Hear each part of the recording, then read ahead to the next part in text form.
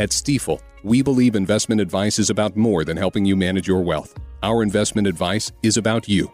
It's about realizing your dreams may become a reality because you have a plan. We believe in you.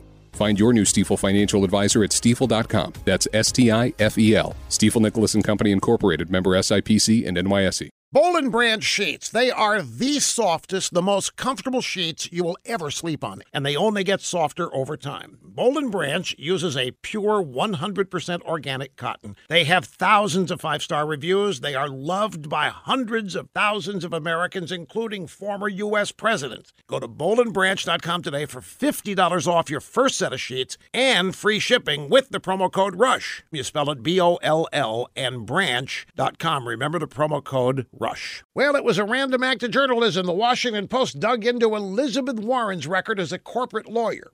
During her 2012 Senate campaign, Pocahontas released information about 13 corporate bankruptcy cases that she worked on, but she failed to mention her work with Dow Corning in the 1990s. Now, back then, Dow Corning faced lots of lawsuits from women who claimed that their silicone gel breast implants caused health problems. Elizabeth Warren helped Dow Corning structure a $2.3 billion fund for the women injured by those implants. Today, Senator Warren's campaign proudly claims that she helped ensure that those women got adequate compensation.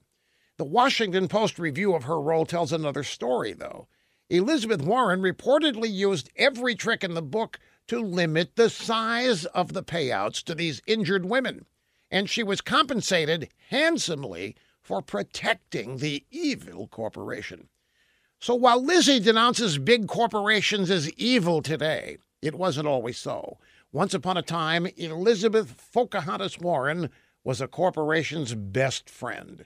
You could say protecting the big implant industry was in her DNA. So in her case, as in many others, follow the wampum.